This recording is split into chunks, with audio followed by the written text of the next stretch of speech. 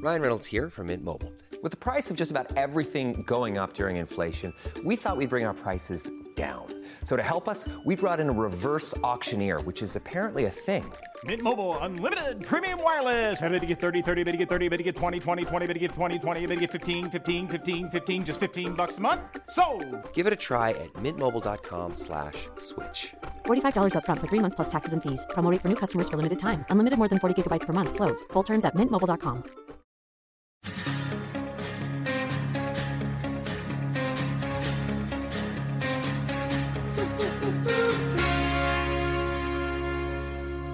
Welcome back to Talkville, the ultimate rewatch show. Smallville rewatch show, that is.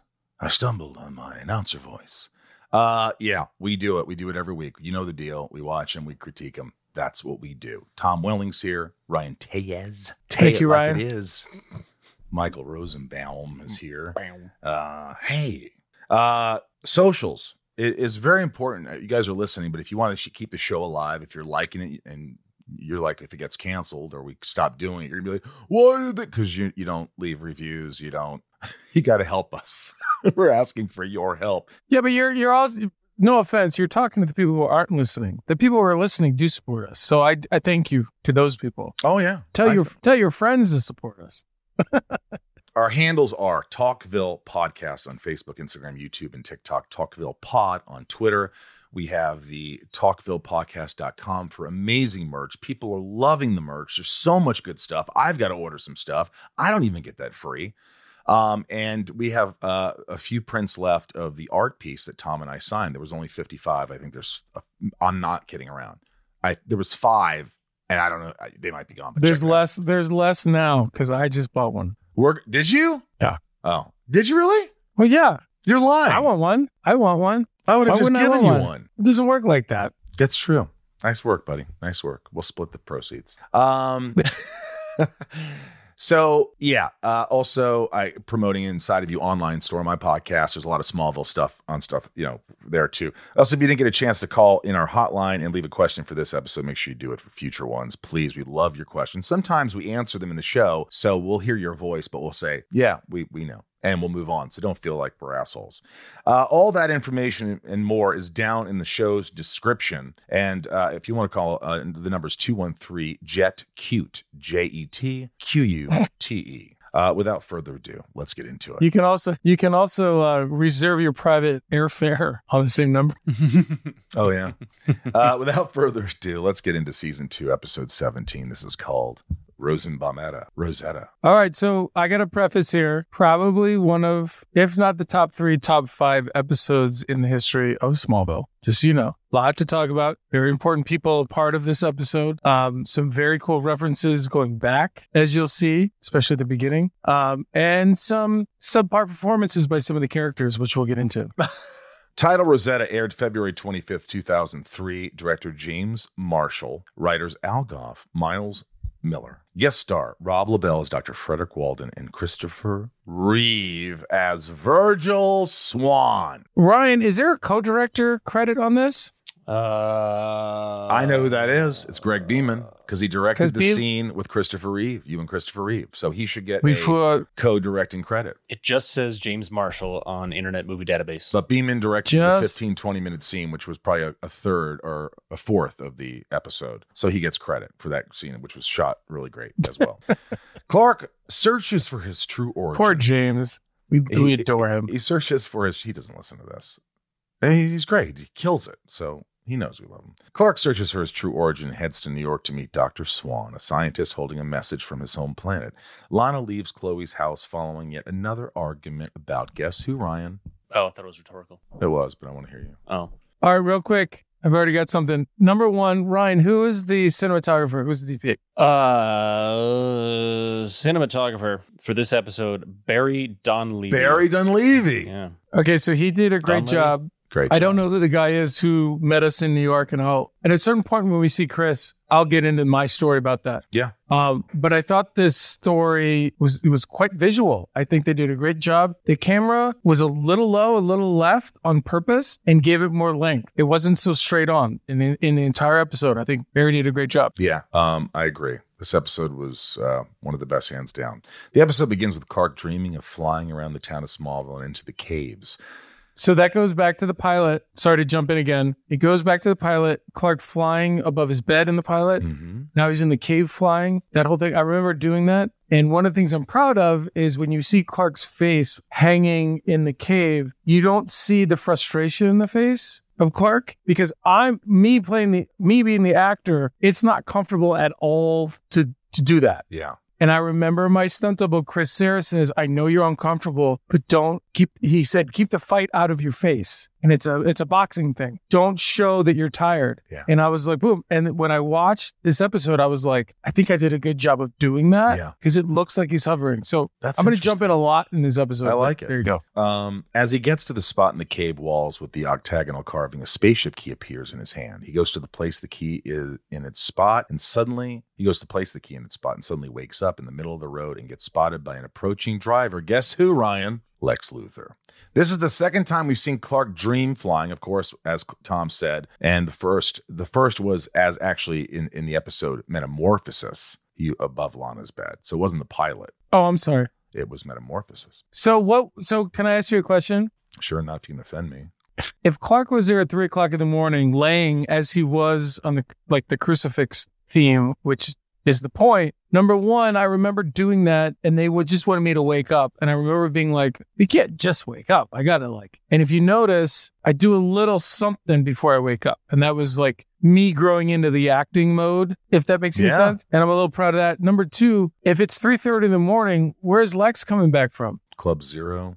That was the puppy. Did you hear that? That was the puppy. The next morning, Clark arrives home to his concerned parents who are worried about their son's recent behavior. Clark shares the recurring dream he has of searching for answers. Reluctantly, by the way, again, I'm going to jump in a lot. Reluctantly, because Clark just wants to walk through it. What this does, which I think is really important, and it started in the last episode. Well, it started at the beginning, but you see a Jonathan Clark connection here. This is very difficult when a child wants to go out on their own or find or seek what his truth is. And I think John Schneider just did a wonderful thing in this episode. Even when he breaks later on and he says, I'm not ready to give that up yet. I just think it's a heartwarming. Yeah. It's just a great thing. I love that. Jonathan's worried about the repercussions of Clark placing the spaceship key in the cave walls, and Clark is angry that his father is holding him back. Back at Luthor Manor, Lex questions Dr. Walden on why he plans to remove a piece of the wall from the caves. Worried. Are you trying to box me out, Dr. Walden?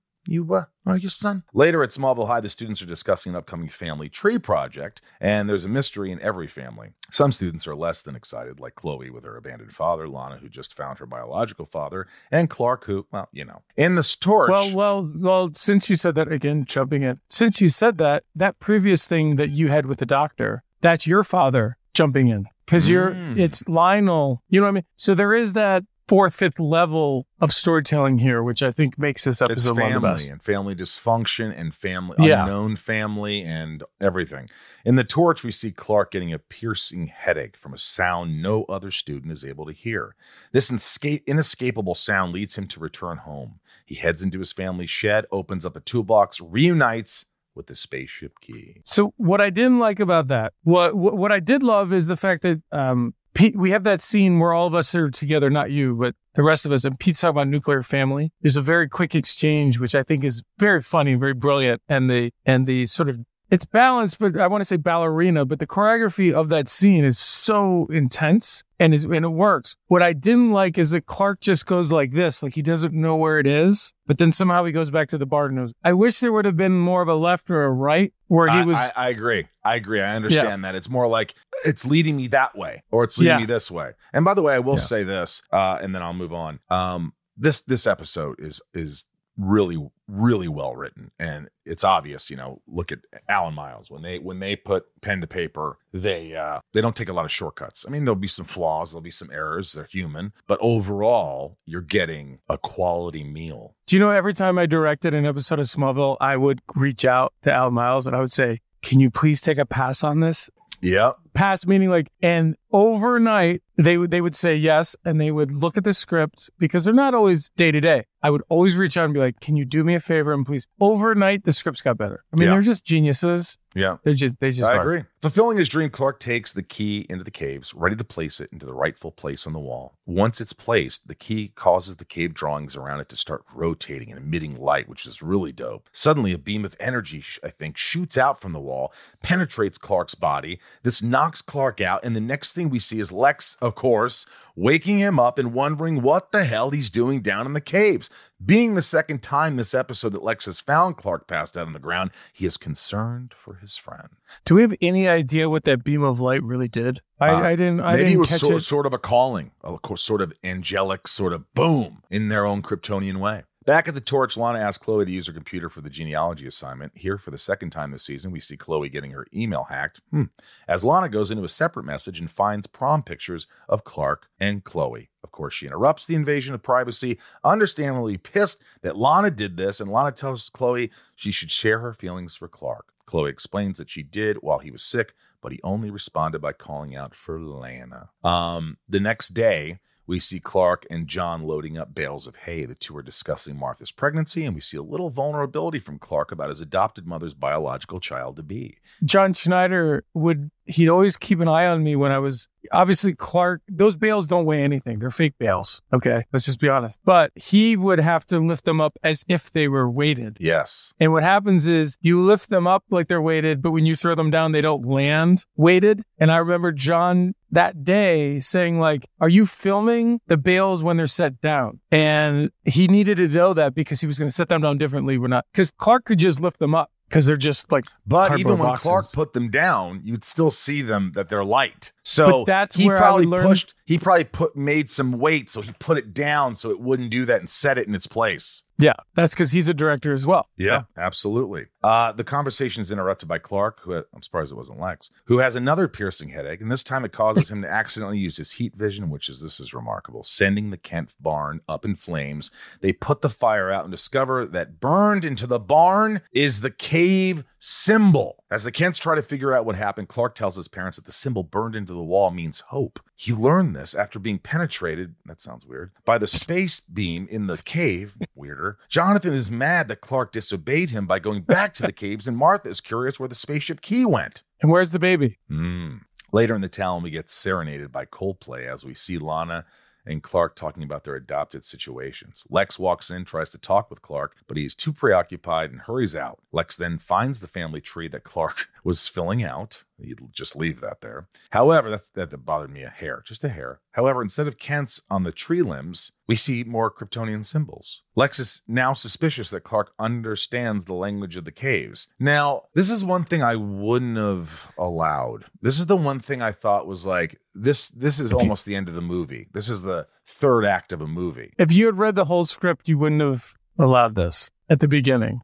Well, because there's a lot of this, as we watch this, there's a lot of things that like in past episodes where I've been like, I didn't realize these things were adding up the way they were. I may have had more of an opinion. To me, I was in survival mode the whole time. I didn't, episode to episode, I really was just trying to show up on time. Lex tells Dr. Walden the news, however, he thinks the Kansas farm boy doesn't know what he's talking about. Lex pushes back and says he must be their Rosetta Stone. This episode is sponsored by BetterHelp. You know, a lot of us wish we had more time, but time for what? If time was unlimited, how would you use it? The best way to squeeze that special thing into your schedule is to know what's important to you and make it a priority. Therapy can help you find what matters to you, so you could do more of it. It's helpful for learning positive coping skills and how to set boundaries. It empowers you to be the best version of yourself, and it isn't just for those who've experienced major trauma. Therapy can help everyone be the best they can be. If you're thinking of starting therapy, give BetterHelp a try. It's entirely online, designed to be convenient, flexible, and suited to your schedule. Just fill out a brief questionnaire to get matched with a licensed therapist and switch therapists anytime for no additional charge. Listen, learn to make time for what makes you happy with BetterHelp. Visit BetterHelp.com/Talkville today to get 10% off your first month. That's BetterHelp, HELP.com/Talkville. Hey, U.S. Cellular customers, I've got good news, so don't hit skip forward just yet. I'm talking about their special customer event, Us Days. What's Us Days? It means exclusive offers just for their customers, just to say thanks, like up to $1,200 to upgrade to any new phone. No, I didn't misread that. That's up to $1,200 off. They must really like y'all. Us Days at U.S. Cellular. Exclusive offers just for you, just to say thanks. Right now, U.S. Cellular customers could get up to $1,200 to upgrade to any new phone. Visit uscellular.com for terms and restrictions.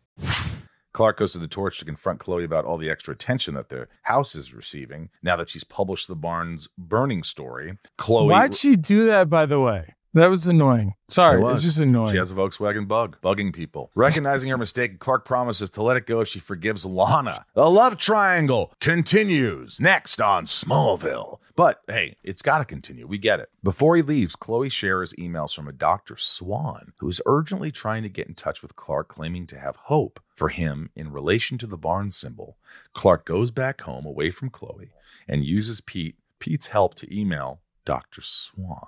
Did you catch how important it was back then to open up a computer? Like, by the way, do you notice he's using Wi-Fi, which really wasn't a thing? He just opens up the computer in the barn, but it's a big deal. Like, back then when we were shooting the show even, you didn't just have access. You had to but Clark just opens up a laptop on a hay bale, and he's like, hold on, I'm due to get online. It's like... But you liked it. Looking back. Yeah, it was great. Yeah, I liked it. Dr. Walden returns to the caves, driven by his ego to not let the Kansas boy be right. There, he finds the spaceship key in the side of one of the walls. Walden carves it out, takes it to the octagonal hole in the wall, and is penetrated by the beam. The space beam. The space beamin'. However, because he doesn't have Clark's strength, it just knocks him out against a wall and puts him into a catatonic state. I thought this was really dope. That was really, really cool. And I love seeing his eyes all white in the next scene. Lex and Clark visit Walden in the hospital. Lex continues to badger Clark about what he really knows with the cave language. Their conversation is interrupted when a courier finds Clark and delivers the package. This makes Lex more suspicious. When Clark and Lex are walking down the hospital lane, I literally remember us having that scene. One of the most important things about that scene is Lex doesn't follow anyone. He's always walking in front of everyone he's talking to. This is one of the rare times that Clark's walking forward. And I remember that corner. For some reason, I remember that day. And I remember I was going to turn in and then turn back to you. And you were like, no, I'm going to stop you. And it was just like a little actor thing, and maybe nobody cares about it. But you were standing up for your character, but doing something that your character's really never done before. Because Lex doesn't wait for anybody. Lex doesn't follow anybody. But you're his friend, and he cares about you. Yeah. So he changed it up a little bit. The package is a postcard from Dr. Virgil Swan. Clark takes this back to the Torch and learns all about his technological and philanthropic achievements from Chloe, who is curious why the billionaire cares about a sophomore from Kansas. Chloe heads back home and finds Lana packing up her things and expressing how she doesn't feel like moving in with the Sullivans. Well, there you go. It's not a smart move. Chloe reassures her by showing that Lana was marked as her sister in her family tree project. Is there anything funny about the guy who delivered the package to Clark in the hospital? He's just like some kid. He reminded me of the guy from Christmas Vacation. You remember when the guy opens up? He's got one line. He goes, "I get a package from Mr. Griswold." His hair is sticking out of his head. Yeah. And then Clark. That's funny. His name's Clark Griswold. Goes and he's like, "Oh my God, this is it. This is the raise I've been looking for." And as the door closes, he goes, "Merry Christmas." Yeah, he was great just in that moment. I thought this delivery guy he did a good job too. No, he was great. But looking back, you would have thought it'd been like a security guy from 1,000,000%. A DCA guy, but who's surrounded by guys with guns. I'm going to disagree. You know why? Because Swan is smart enough to know he can't draw attention to it, and he wouldn't want you drawing attention. So he got some schlub to just give it like it was a package, so no one would turn their head and go, "Wait, who's Clark talking to?" Especially Lex, if Lex is around. Clark heads back home to share the Swan news with his parents, but Jonathan is very concerned, like you talked about earlier, about this mystery man reaching out to his teenage son on the internet. Clark barks back, but Jonathan barks louder, determined to protect his son. It was a powerful scene. Dude, I just love what Snyder does Always, but in this episode, he has such presence and such patience. It's a very difficult situation if you put yourself in his shoes. I forgot how good John was until I started watching this again. I forgot the kind of performances that he put and the work he put into it. Like look what's being asked of him. Yeah. You know what I mean? Like if you read it, a lot of times when I watch movies and stuff, I'll think about when it comes to performances, I'll think those were all just lines on a page. And this is what that actor did with it. And that's John. I mean, that's what you did. Annette, we always talk about her, John Glover, especially. Mm-hmm. I was in a very interesting situation where I was just hearing it all and I just had to be there for it all. But you guys all just like elevated everything. So thank you. Yeah, I think we had to. I think, if you play into it, like it's like playing a comedy. You know, it's like if you are in on the joke, it's not funny. But if you're playing it real and grounded, you have to just play it in a reality that will make the show work. I totally agree. But I don't know about you. I have been on sets where it's just about getting it over with. Mm-hmm. I've been there. I've wanted to get it over with. You know I've wanted to just get through it. So we've all done that. On Smallville, there was just everybody just elevated everything. You weren't just walking through it. Everybody was there to make a good show. Martha and Jonathan hear Clark's plea for getting answers, and Jonathan volunteers to go with him to Dr. Swan, but Clark is adamant that he needs to go alone for some reason. I actually think there is a reason. He needs to do this alone. He doesn't want. I just felt like this is time for you to be a man and go do this. And I thought that was a great choice. Clark goes to visit Dr. Swan, finds him in the back room of the planetarium. So this might be a good point for me to kind of fill the audience in. So we filmed 95% of this episode with James in Vancouver. And then Greg Beeman and we've talked about Greg Beeman a lot. Him and I jumped on flights over the weekend and we flew out to New York City to work with Christopher Reeve to film this. And the quick story is the idea was we were going to film Chris talking to me and then he was going to be allowed to go. Right. He wasn't going to stay there for my coverage, which if anybody two actors talk to each other, sometimes one actor leaves, the other one stays. It doesn't happen. Anyway, Chris wouldn't leave. And I think it was 6 or 7 hours later that his nurse said to him, because she kept saying, you got to leave. It's time for us to leave. Because he has a condition. It's dangerous for him. And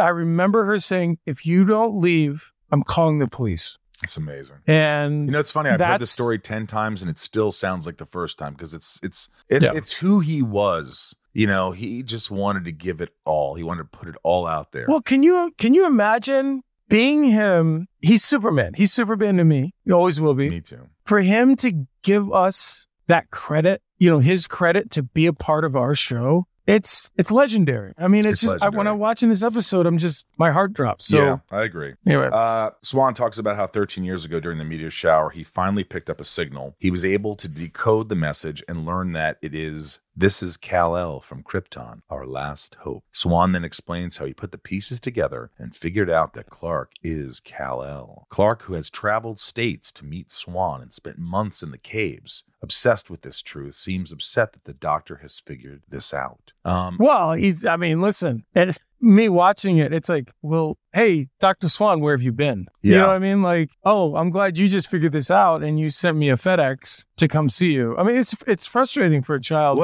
who's trying to figure out who he is. I also think it saddens you that your parents are out there somewhere and you can't see them and you're just getting a message now at 15, 16 years old and all this time's been wasted where you could have been trying to reach them and have some kind of relationship with your biological parents. And it's kind of emotional and sad and upsetting all at the same time. It's a very challenging question when a child says, why did my parents get rid of me? Because that's all you know as a child. You have no context of you came down with a meteor shower. Yeah, how would you know that the planet... Yeah, but you don't know why. He doesn't know. Clark doesn't know anything. Yeah, you were giving up. Why? That's the biggest question. What companies would you want to work for? Just Capital is a nonprofit that tracks which companies are a force for good. Companies like Bank of America, which just earned the prestigious Just Capital 2024 seal. Bank of America is ranked #1 in the banking industry and #1 for their ongoing commitment to workers, offering best-in-class benefits, including a minimum wage of $25 an hour by 2025. Visit justcapital.com to learn how a just business is a better business. Furnished by Just Capital. If you need to hire, you need Indeed. Indeed is your matching and hiring platform with over 350 million global monthly visitors according to Indeed data and a matching engine that helps you find quality candidates fast. And Indeed doesn't just help you hire faster. 93% of employers agree Indeed delivers the highest quality matches compared to other job sites, according to a recent Indeed survey. With Indeed, everything hiring is all in one place, and it makes it so easy. Leveraging over 140 million qualifications and preferences each day, Indeed's matching engine is constantly learning from your preferences. The more you use Indeed, the better it gets. Join the more than 3.5 million businesses worldwide that use Indeed to hire great talent fast. And listeners of this show will get a $75 sponsored job credit to get your jobs more visibility at Indeed.com/podcast. Just go to Indeed.com/podcast right now and support our show by saying you heard about Indeed on this podcast. Terms and conditions apply. Indeed.com/podcast. Need to hire? You need Indeed.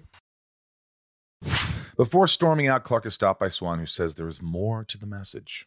Swan tells Clark that he traced back the signal to Krypton, but the planet is no longer there.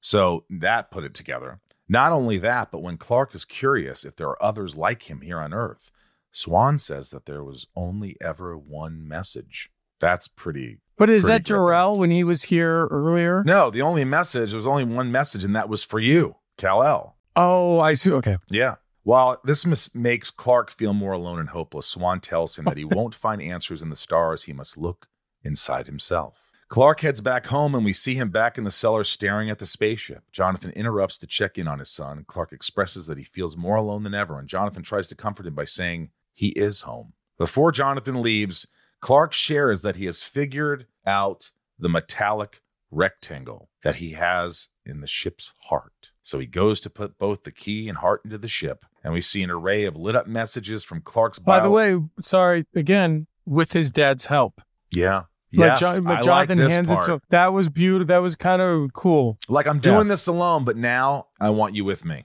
And Jonathan hands the torch over. Yeah. I trust you with this. I'm here with you, son. Mm-hmm. Yeah, it was great. Lit up messages from Clark's biological father telling Clark that he will be a god among men on Earth. Clark gets freaked out at the idea of him being a conqueror of worlds, and Jonathan tries to tell him that he controls his destiny, nobody else. That's crazy. That's intense, man. I honestly wish, I know it's impossible, but gosh, if every episode could be sort of like this sort of, it's rare, but it keeps you watching. It's something you need to keep you coming back. Ryan, you haven't said much. Well, you guys have been driving this one because it's an important episode, obviously, and Tom's got a lot of good insight.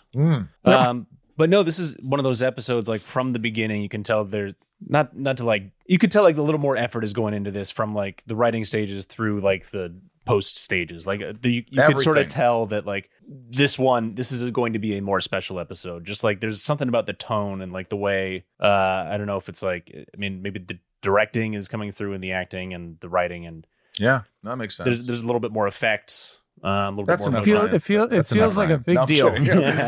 Ryan, that's enough. That's enough. No, I'm kidding. Always. I like that. I'm done. Oh, all right. Interesting things of note. At the end of the episode, inserted between the fading producer credits and the end credits, Tom Welling and Christopher Reeve appear in a public service announcement for the Christopher and Dana Reeve Foundation. Beautiful. Tom and Chris ad-lib and make the crew break out laughing. The musical score for Dr. Virgil Swan is The Fortress of Solitude and main theme from Superman from 1978. Rosetta and Legacy marked Christopher Reeve's final film appearance before his death. Christopher Reeve's character's name, Dr. Swan, is a reference to the Superman artist of the 70s and 80s, Kurt Swan. The Kryptonian message included in the episode are real, using the official Kryptonian alphabet from the DC Comics, which has a 1-to-1 character transliteration for all 26 letters of the alphabet. And this is the first episode without an antagonist. Interesting. Yeah. Well, the antagonist is the unknown. Yeah, the antagonist that's what Clark is not knowing. Yeah. What? The antagonist is the unknown, man. The unknown, man. The antagonist is the unknown. All right, we're going to jump into these questions. Let's play some bongos. We got a special guests coming on, so let's get through these questions. This is the hotline, 213-JET-CUTE. Make your messages short. These are the patrons. First, patreon.com/Talkville. We love you. We need you. You support the show. You make it happen. Raj, you're one of my favorites. He's also inside of you. patron. Keeps that show going. Here's Raj. He always has good ones. Here we go. Hey, Raj here. Rosetta's obviously an amazing episode, but during my rewatch, I actually counted 7 times that Clark had to lie or be deceptive to someone to avoid revealing a secret. And obviously most of them are with Lex, and the ones with Lex are sometimes so ridiculous that they're laughable. So I'm curious if you guys noticed that. I mean, even if you didn't and you're taking my word for it, do you feel like putting Clark in that situation so many times within one episode is a little bit overkill?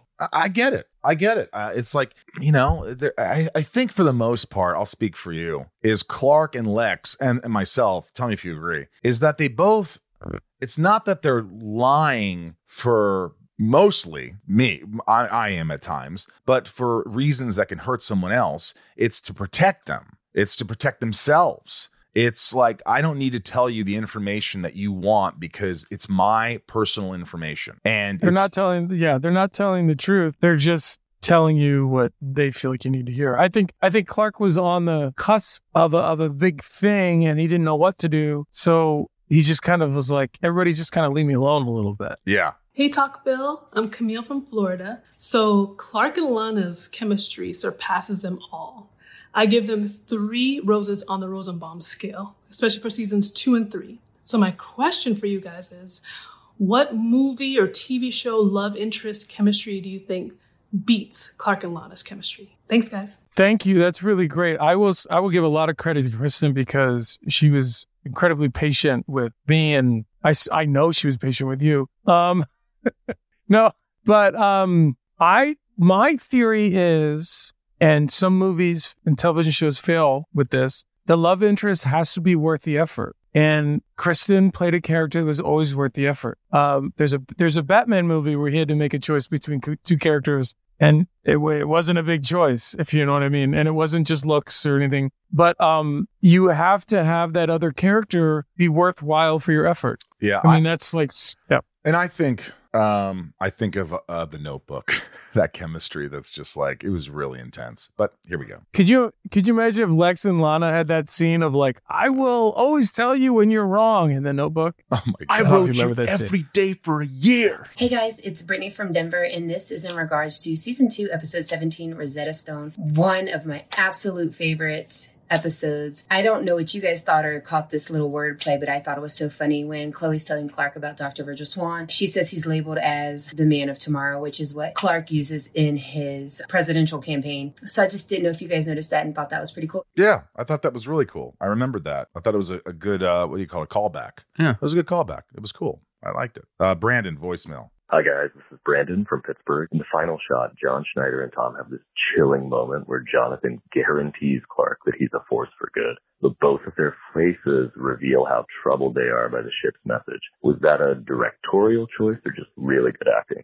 Gives me goosebumps every time. Thanks, guys. It was a great, by the way, that was great when he hugs you and the look on his face before they go to black.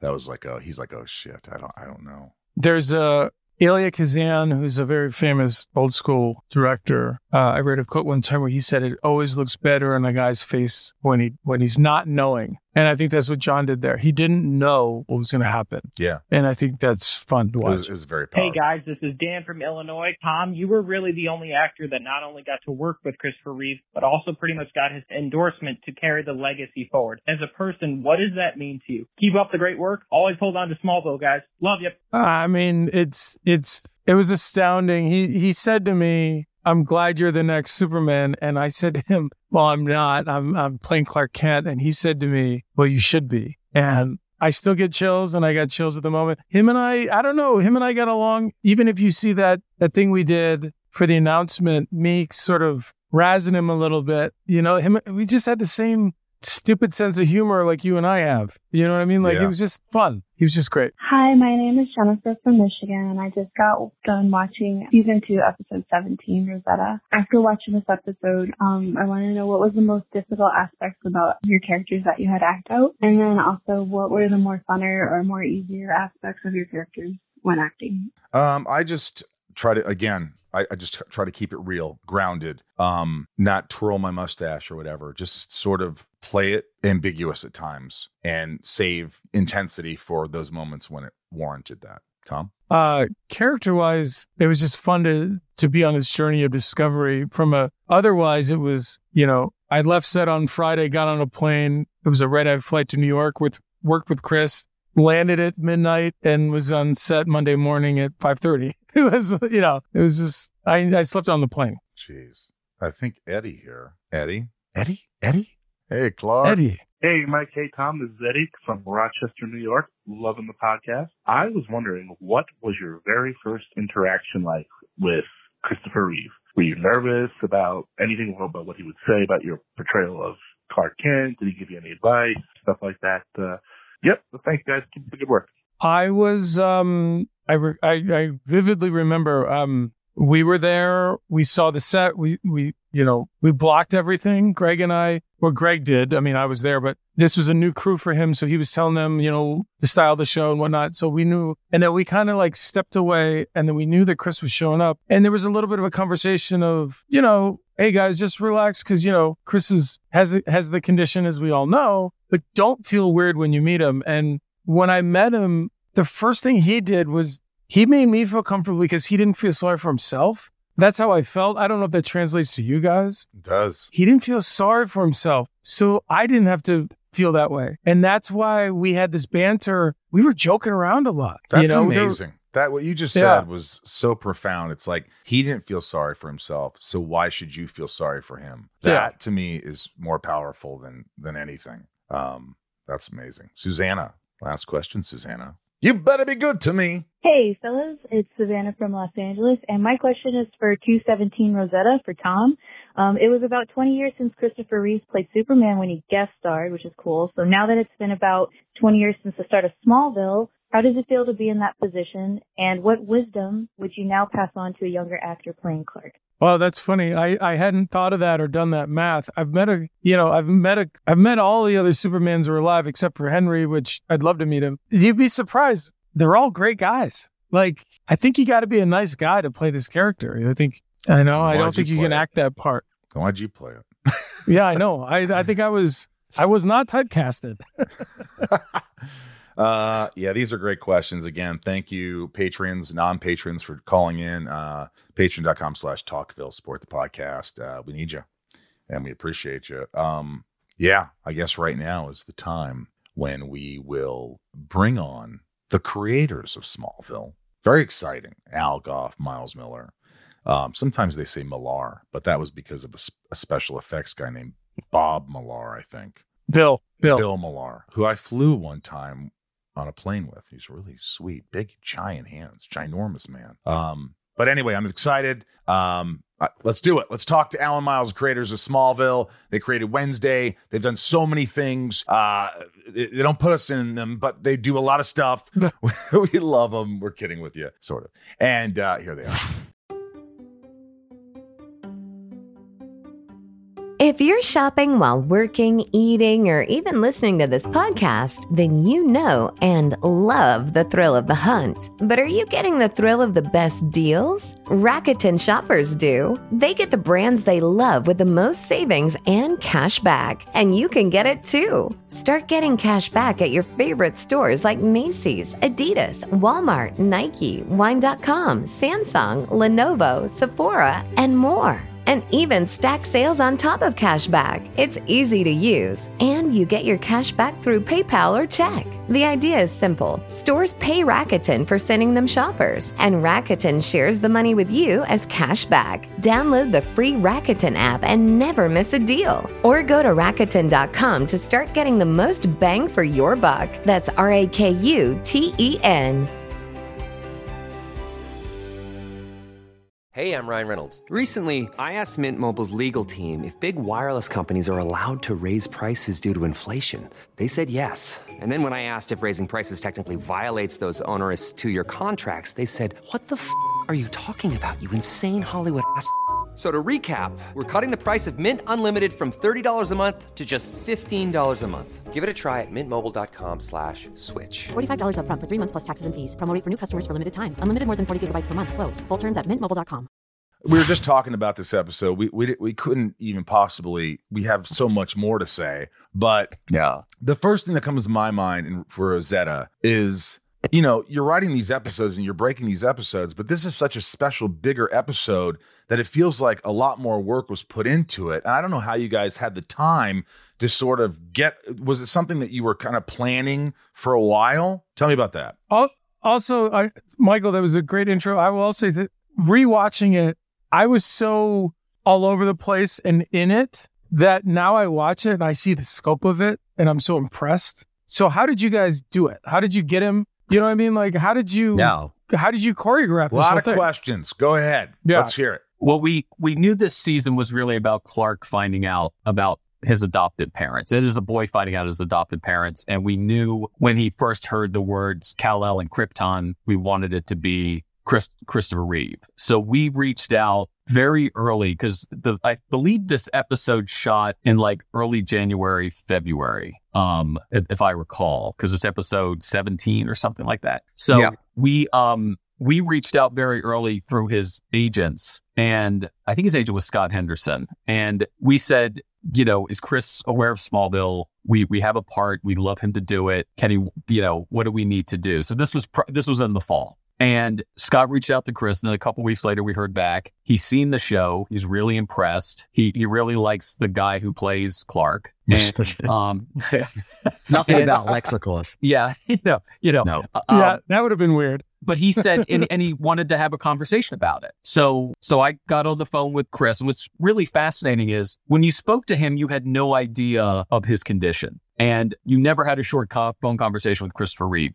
They were at least 45 minutes long. And he was a fascinating, lovely guy who had a lot to talk about, was very direct, you know, was very honest about his situation and how that worked. And the thing he wanted was, you know, there's a donation to his charity, to the Christopher Reeve Foundation, and a PSA with you. And that's where this is where, like, I don't care who you are, what show you're doing. This was a hit show in season 2, and we had literally Chris Reeve. And that took 4 months of who was going to pay the money for, because it's more than just a top of show guest star. So, so that became a big negotiation. Also, the production element in terms of going to New York and shoot that whole thing was a whole, different story, and all of it was just a headache in terms of a regular TV show. But obviously something that we were all committed to doing, that we knew would be so important for the series and for the legacy of Superman. Did you find yourself, Miles? I have a feeling, did one of you guys get to the point where you just were like really stern and really like, what the fuck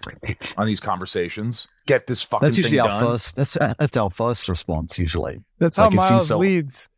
Yeah, it's alpha, but it's so obvious, and so again, we felt it was so important that this episode, we knew it was going to be a cornerstone episode of the show, and the show in season 2 it just exploded in popularity. So it was the moment, and Chris was just felt like that, you know, achievable but amazing person to get into the show as they call it stunt casting, but he was like the gold standard. If we could get him, it was just like, it was the seal of approval. It was everything. Well, it's it's almost like the guy with the sword, knighting the knight.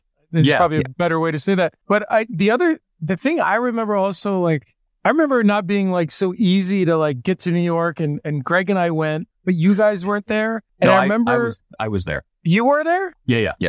Sorry. Thanks. And I went the next time. I went in season 3. Legacy. Yeah. Right? Yeah. Well, I mean, it was a big deal for all that to have to happen, and you know, you and Greg, basically, you have a day crew. You know, it's and that's a lot of work. That adds 2 hours to the day just getting everybody up to speed. Well, here's what I remember, because we had to do it in New York. And we had him for a limited period of time because of the condition. They said, here's what you have him for. We reached out to John Wells, and we shot that scene in John Wells was one of the biggest producers at Warner Brothers. He ran ER. He had this show Third Watch. I mean, he was huge. He is huge. West Wing. Yeah. And so we shot it in one of the Third Watch, like, storage rooms. I mean, it wasn't even a studio. So we shot it out there, and there's a couple of things I remember. First is Chris showed up. Greg blocks it, and Chris goes, well, this is kind of boring because I'm just sitting here. Like, can we do anything else? And we're like, well, Chris, we have a certain amount of time with you, and we want to be respectful of that. And he goes, I'll stay as long as you need. Just let's do the best scene. Oh boy. So that was A. And then the second thing I remember is Tom Welling about 3 hours in going, wow, these New York crews move really fast. I'm like, yeah. That's amazing. Hey, when you guys got the you got the score, That's the right. John Williams from 78 Superman, which is right behind Ryan. How much money was that? Do you recall the price on that? This is the thing, Michael. It wasn't that much money, and we were surprised to learn that because it was scored in London, so it wasn't done with American music unions. So it was weirdly very affordable. That's how we were able to. How impactful is that score? It is oh man. But if I remember, but it wasn't like available to us all the time. Like That's right. Correct. They wouldn't let us have it all the time, right? No, okay, no. that's what I remember. Okay. Yeah. Oh, Yeah, no, there it was the weird, That was thing always the conflict between the feature department and the TV department of Warner Brothers. Always these divisions were always at war. Always you couldn't have this, you couldn't have that. And the TV was always like second fiddle. Always. Even though and that was like, but it's so meaningful in this episode. It's just like it gives me chills every time I hear it. It's incredible. I mean, if you're talking about spending $200 million on a Superman movie or $1 billion on a television show, you think the television show would get some leeway, but it doesn't work that way. I have a feeling, Al, from just talking to you guys over the years, even back to Smallville, everything was like pulling teeth. Well, it was just always an uphill battle a lot of times. But also, how are you guys so smart to navigate all the politics when it came to Smallville? How did you guys know? Like, how did you do it? I don't think we were that smart. I mean, it was picking the right people to support you, which side you're going to be on, and always like picking the right battles. And it was obviously to have a hit show. That's the biggest compliment you have. That's the power you have is that the show's a hit, and no one's going to like disrupt that. Who would? I was going to say, who was the one person, or how many times did you have to say, Miles, let it go, or Al, let it go? But you guys both, every time Michael asks a question, I jump in, but you guys both, I felt like had your own lanes as a partnership. Miles was very specific about colors and looks and clothing and things. And Al, I don't know what you did, but it was like, how dare you, sir? But I think, I just always felt like you were both there, but in different ways. Yeah, they complemented each other. They both had their strengths and weaknesses. I always felt safe. For instance, Miles told me a lot of times he'd let Al he'd be there and he knows everything, but Al would sort of guide the ship and he would be there for support because he doesn't like talking to fucking people a lot of times. Me. That's right. So no, but that is definitely the partnership in terms of we definitely have our own lanes, and that's it. We always speak with one voice. We never like contradict each other, which is I think some partnerships do. It's just like if I say something, then I know he'll agree with it. It's not like we're talking together always. Yeah. So, I mean, I think what was interesting about this, which again people don't remember, there was no Marvel Cinematic Universe. There was no cell phones. No, it was cell phones. There was barely cell phones. So, when we got Smallville, it was like nobody was really paying attention to Superman. And then obviously once the show became a hit and Marvel started its, Smallville came out in fall of 2001 and Spider-Man came out in the summer of 2002. And that was kind of the 1-2 punch of everything was sort of taking off. So when we got to this period, the thing I do remember at this time is there was a script floating around that J.J. Abrams had written that McGee was supposed to direct, and it was a reboot of Superman where Krypton didn't blow up. So the biggest art, and of course we were telling the story of, Kal-El and the planet blew up, and I remember Paul Levitz, who was actually a great supporter of the show, and would get caught in between the politics of the speech. And he was the head of DC Comics. He was the head of DC Comics, yeah. I said to Paul, I can't believe I'm arguing 75 years of your own mythology to you. Like the planet blew up. So, wow. It's just a weird, you would always find yourself in these very weird situations, and you just kind of had to take them one at a time, and we would fight some of it. Frankly, Peter Roth would fight some of it. Getting Lois Lane was a big deal. Like, you can only have her for 4, and then, you can have her for 12, and then you can have her. You know what I mean? But was that after Erica was cast? Did he extend? This was, well, yeah. I mean, we sort of had we had cast Erica and we had it. But they only allowed us to do 4. That was the deal. That was the deal. Okay. Yeah. And then they said, you could do it for 12. And then we never asked again. It was just in the show. Yeah. Right.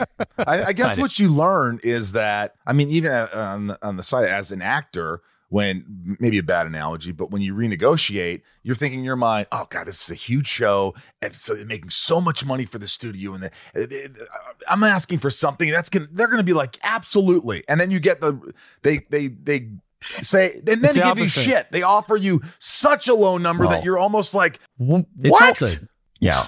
We're now in the Michael Rosenbaum Business Affairs podcast. Yes. Well, Well, by the way, you even get to a point where they go, well, you could ask for more, but then you're going to make everyone upset. I remember hearing that. I remember being like, what? What do you mean make everybody upset? It's the you should be grateful argument. That's what it always says. Are we even allowed to talk about the thing? We could always cut this out. Jason's listening. But when Peter Roth tried to fire me, I didn't know about this. Yeah, he came into Alan Miles' room. I called him and asked him to do that. I thought, yeah, exactly. No, Peter stormed Finally, in the during truth is renegotiations or whatever, and then for whatever, he was so upset, and then he walked into Alan Miles' office and he said, "You fire him! I want him fired!" And then Al, what did you say? Wait, but we said there's really, Peter, and this was in season 3. Is it the first time he ever walked into your office, by the way? Because usually we all go to see him. We were called to his office, no doubt. Yes. Okay. I was going to say. Peter wasn't walking across to our office. Yeah. And,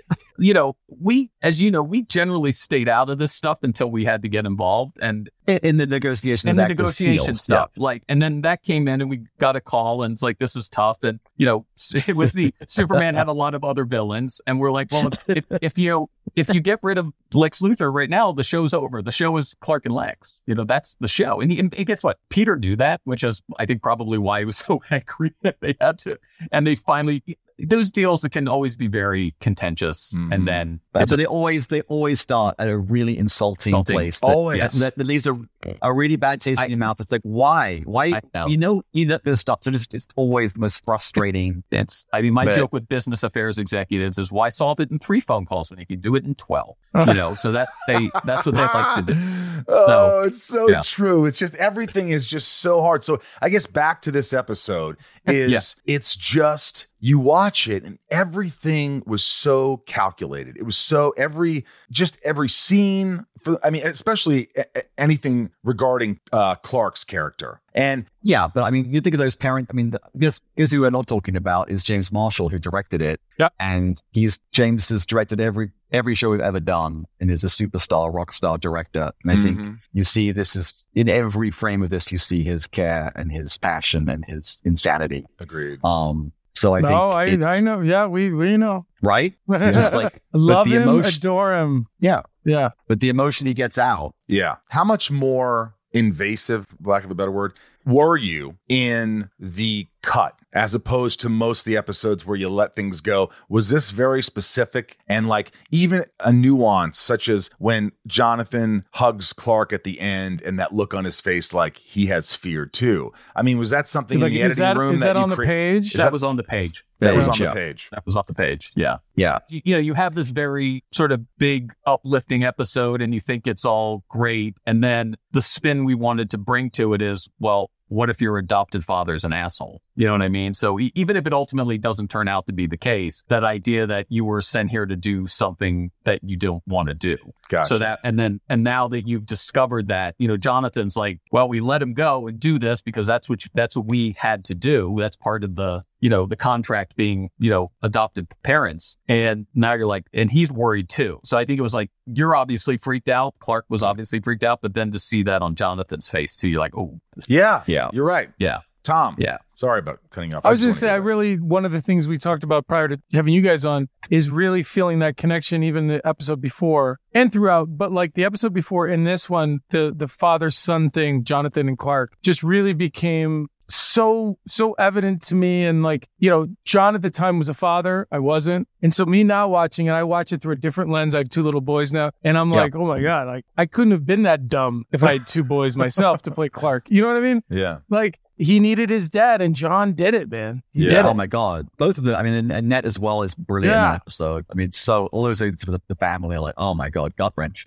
What are your It's just, favorite amazing. episodes, guys? If you had to name 3 episodes, what would the top 3 be for you guys? Well, I think this one, I love the episode Ryan, and I like Memoria, one I directed. I love that episode. What about the pilot, for God's sake? No, for me, it's the pilot, Rosetta, and Memoria. And then I think right on the fourth one would be the 100th episode where Jonathan dies. Was also yeah. I mean, by the way, I think Insurgents is a brilliant episode too. Yeah. I think that's just a masterclass in direction. One of my favorites is Transference, just because I got to switch with Glover. Yeah. But that's just from my perspective. But I will say that the episode where Jonathan dies, when we go to conventions, I hear more about that than any other episode. I really do. People really gravitate toward that. Yeah. That was weird because John was so angry at us, you know, just like so angry. Like, why?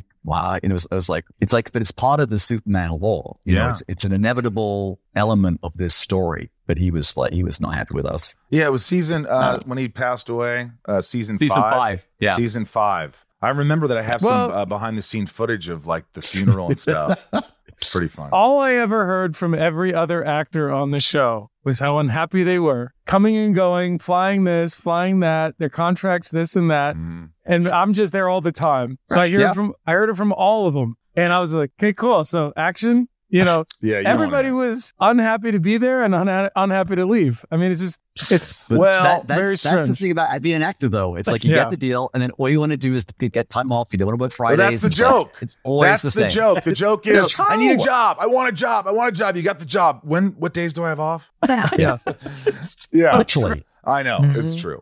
Look, I mean, again, this episode, it's just one for the books. It's special. What can you say about it? Yeah, it really is.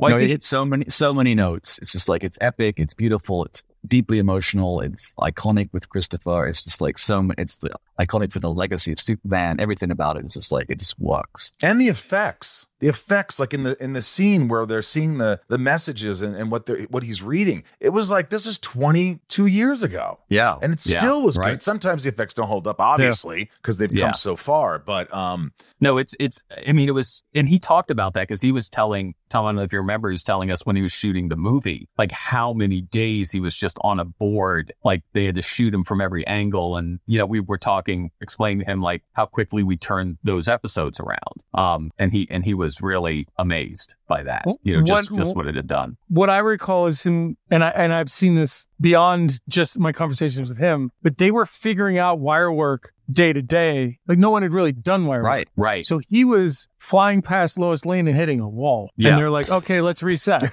Like that's what he was doing. It's true. Yeah. And I think for us, for this, getting him on the show, if there were any kind of, I think, Superman doubters out there, I think it definitely legitimized the show for the fan base as well. Yeah. Well, look, guys, I mean, it's already been 20 minutes. I could talk to you for an hour, but what's great about this is you're going to come on for other episodes. We love doing this. The fans love it. They love, you know, Miles, I'm going to start calling you randomly in the middle of the night, just saying, hey. Yeah, you never do. Al gets all the love. I got nothing. I'll give it to you. Well, I'm going to give you I'm going to give you, as we call, the penetrable beam of light in the caves. What is it called? Oh my God, I don't know. You know the Oh, it lifts them up. Michael's not a writer. This snaking wonderful light. Kawachi Caves. Yeah. I love that. That was so cool, and I love Dr. Walden. Kawachi Caves. How great is Dr. Walden? Great. He's so great. And you know what's funny? When I was working with him, I was like, this guy's a goof. He's a goof. Not bad. I just was like, he's just goofy. I don't know if this is going to play. And in the editing, it's always funny. And I say this because sometimes guest stars, you know, sometimes not him, but you feed them lines all the time. You're nervous. I understand it, but you're looking at it going, how are they going to fucking do this? And they're doing take after take. And then you watch it and they spend more attention, the editors, on the guest star than you. And it's the best performance. You're like, how is he that good? Well, a big part of that, Michael, is your Lex is so well maintained and you're like executed that when you get a doctor who comes in and stumbles a little bit, I could see where you'd be like, come on, get your shit together. But he's just playing that guy, you know? What I love about you in that episode, Michael, It's this guy's annoying you through 90% of the episode. And I go, Michael's every boss. I agree. Look, we love you guys. This is great. You're coming back, I hope. I just adore the both of you. I'm so proud of Wednesday. It's on Netflix.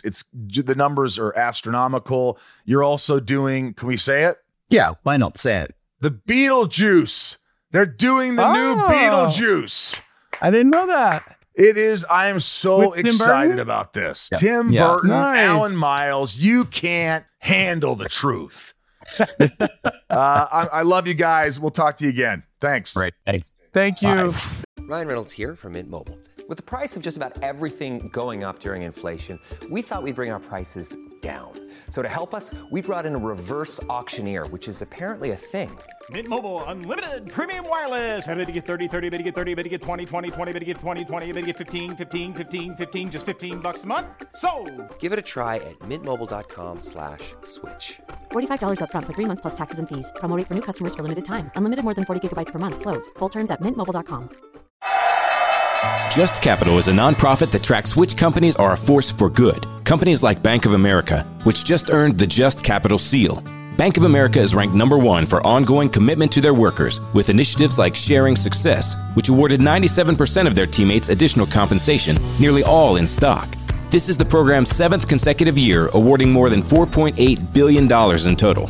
Visit justcapital.com to learn how a just business is a better business. Furnished by Just Capital. There's probably a good part of that probably was just us talking to them. That we were so excited that, sorry if we stumbled or we went over each other, but you got a lot out of it, guys. Don't bitch at us, please. We love you. Rosenbaum ratings. Let's go, Ryan. 2.5. I'm gonna go 2.5 roses. 2.5. I'm gonna go 4.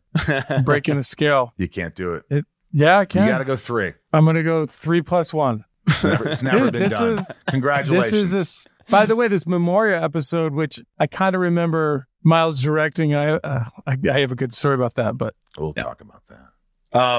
0 dead, 0 saved, 17 episodes, season 2, 25 dead, 28 saved, series 55 dead, 63 saved. Ryan's favorite scene. Let's do it.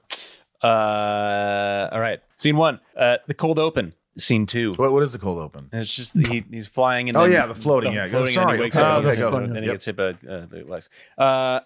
Scene 2, Christopher Reeve, and scene 3, the end with the ship and John. Ooh. 2. He's gonna say Christopher Reeve. I mean, it's gotta be. I'm gonna say 2. It's gotta be Christopher 2. Reeve. It's absolutely Christopher Reeve. Reeve. But that was a good one. The ending is pretty amazing. Wait, you said 3?